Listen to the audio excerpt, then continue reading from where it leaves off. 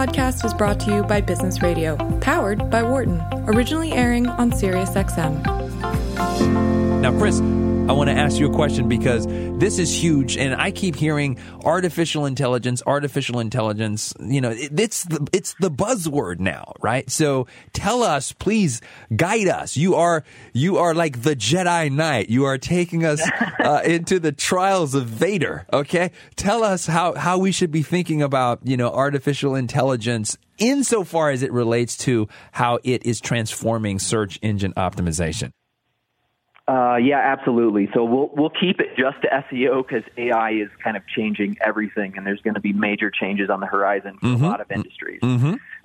That being said, on the SEO side, the first thing that's relevant that if everyone is not aware of is that Google does use AI in terms of their search engine result processing. Right. So there was RankBrain is kind of their engine that processes search results, and it uses AI, right? So Google now has the ability to understand people, places, and things, and the relationship between people, places, and things.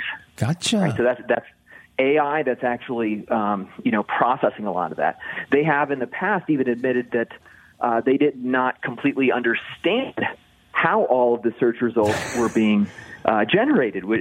They understand the result, right? The end product, and it's improving things, but they don't completely understand every aspect of it in and out, which is both amazing and scary. Exactly. So Google uses AI, right? Right. And then now we've got this whole, advent of voice search coming into the picture. Right. And so that's changing very much the way that we are searching.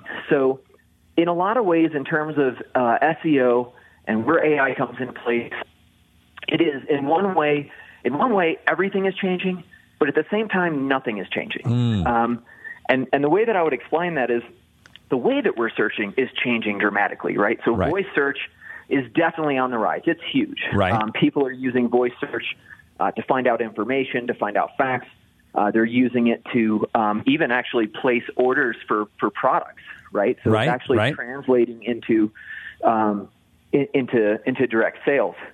At the same time, if you go back and start to connect the dots on where that information is coming from, if you look at something like Alexa for Amazon, and you're talking about shopping, chances are you're going to get an Amazon product, right? Right. They're going to prefer their own products first. Right. But once we step outside of Amazon, right, where is the main knowledge databases, right? It's going to be Google. For Amazon, actually, if they're going to look for knowledge and facts, that's going to come from Bing. So you've got, two big search engines. The other really big source for information that's out there is YouTube, which is a Google-owned property for anyone who doesn't know. Right. So when we look at what Alexa is doing when it's coming to shopping, they're going to be pulling from things like Amazon, right? If they're going to be pulling facts and information, that's likely going to be coming from Bing. When we look at Google, Google is obviously going to be using their index. When we look at Google Home Hub, they recently had mentioned at a conference that YouTube videos are going to be front and center when it comes to Google Home Hub. Oh, interesting. Right. Which makes a lot of sense. Right. So we also need to think about YouTube and video. Obviously, that's huge on the rise. But in terms of people getting answers from YouTube in terms of video. Very, very cool. YouTube also, these videos also are really prominent in Google search, right? So that's integrated. And one last thing on YouTube, the fact is YouTube is actually the second largest search engine out there. So technically it is classified as a search engine. So there's a lot of search directly on YouTube, and it's pretty closely intertwined with Google's AI and voice search, as well as Home Hub. Very, very cool stuff. Let's jump to the phone lines. This is Larry from Maryland. Hi, Larry. Welcome to the program. Hi, how are you? I'm doing very well, sir. What's your question for Chris? Yeah, hi, Chris. Thanks for taking these calls. I have a small business. It's a real estate-related service, kind of unique for sale by owner. And we haven't really updated our website in 20 years, so, it really wasn't a website. Anyhow, we're in the process of updating it, and I'm trying to figure out, in the past, and this was a while back, I used to pay money, Google AdWords, even back in the day of Yahoo, and, those words, and MSN, et cetera, and it's kind of a difficult category to optimize organically because there's a lot of competition. So I know it depends on the category, but what's your opinion of things like Google AdWords or AdSense or, optimizing certain keywords and, hopefully getting effective landing pages? I know we're not doing nearly enough on the internet, but I'm not really sure where to start other than we're starting to build a new website, and that should be done pretty soon. But, I have to let people know how to get to the website when they use it. I have an idea what the keywords are and what the target market is, but I'm not sure what the best way to reach out for it is. Yeah, absolutely. So the first thing is if you are developing a website, you need to get an SEO expert involved as quickly as you can, right? So you don't. So what you do not want to do is wait until you have a site ready to launch, or worse, you just launched it and now you're going to an SEO, because you may be going to him saying, "Hey, we just launched a website and we lost all the rankings that we had." So there's a lot of planning, research and planning that needs to go into how you build a website, what the pages are about, how they're linked together.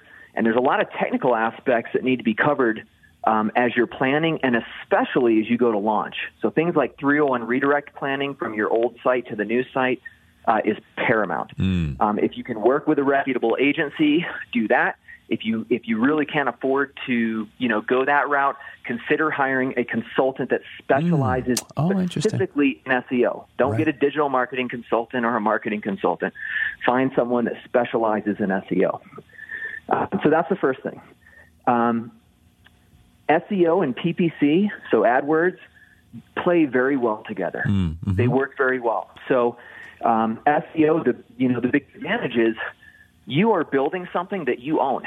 Right. So if you hire an SEO agency, they come up with a content plan, whether they're creating the content or you're creating the content, you publish those landing pages, now they start getting rankings, they start getting traffic. You own that. If you part ways with that agency, you take it with you. If they're doing a link building campaign, all of the links that they're building across the course of the campaign, that is like equity that goes to your site that you keep and you own, whether you work with them or not. Now, the downside is it's expensive, it's time consuming, and we're playing in an arena that we don't have absolute control over, and that's the truth. The big advantage with paid search, all of a sudden you're Google's customer, right?